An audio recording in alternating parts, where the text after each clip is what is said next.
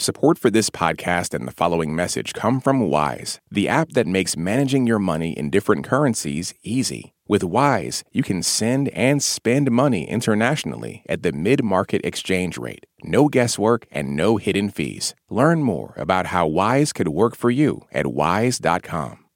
Russia's invasion of Ukraine has driven hospitals and medical personnel to the point of desperation. Supplies are running low, and getting care to the sick and wounded is a logistical nightmare.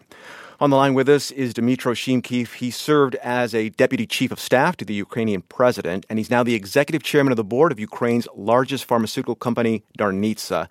Dmytro, your company is helping to coordinate the distribution of medical supplies across Ukraine with a special emphasis on civil defense. What are some of the biggest challenges for you so far? The biggest challenges is right now, of course, delivery of the pharmaceutical goods.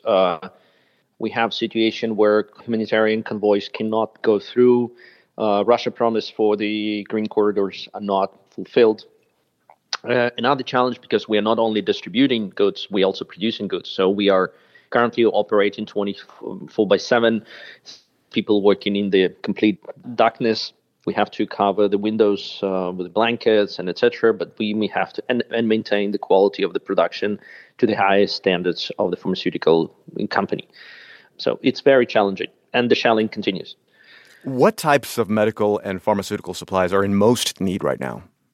So bandages, it's infusions, injectables, anti-inflammatory, painkillers, and take into account the risk of Russian chemical attacks. We also distributing drugs which could be used for ventilation of lungs.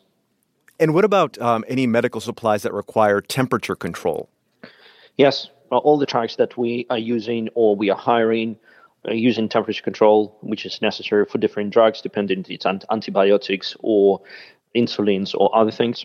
I mean, how are your drivers and the people that work for you holding up?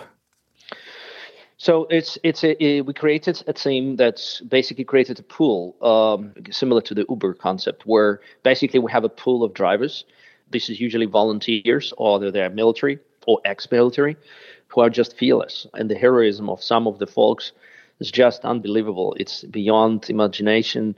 They go in without the guns. They've been shelled in multiple circumstances, so they've been able to actually deliver the drugs. How about your employees? How are they dealing and handling all of this emotionally? Well, emotionally, I think everybody in Ukraine is under enormous stress. It's uncomparable when we talking about Kharkiv or Kiev, where the bomb shelling and gunfights are heard regularly.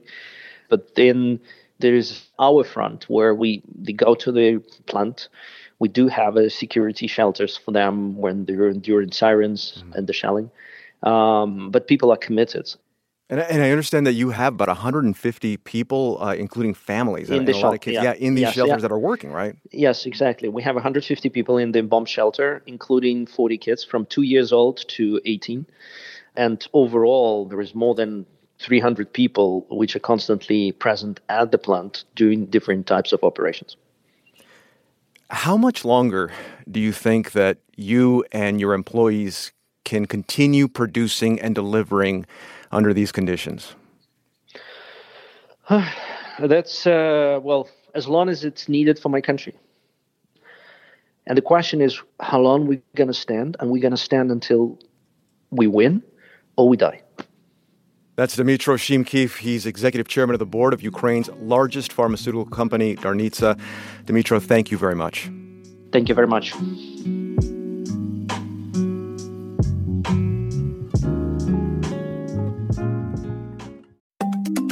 Drake and Kendrick Lamar have been lobbing some serious accusations at each other. You've probably heard the diss tracks and wondered, what's just a low blow and what's actually criminal? I'm Brittany Luce, host of It's Been a Minute from NPR, and I'm getting into what's art and what's worthy of criminal investigation, and who those accusations hurt the most. On It's Been a Minute from NPR.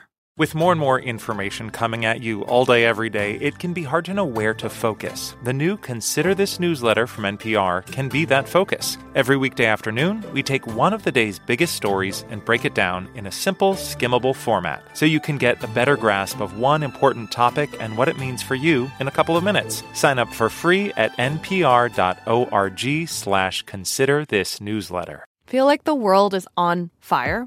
Shortwave is your antidote. We find joy and beauty in the science of the planet we live on, how people are taking action in the face of climate change, the many weird and wonderful ways animals have adapted to a changing world in the past and present, and how technology is pushing us forward. Listen now to the Shortwave podcast from NPR.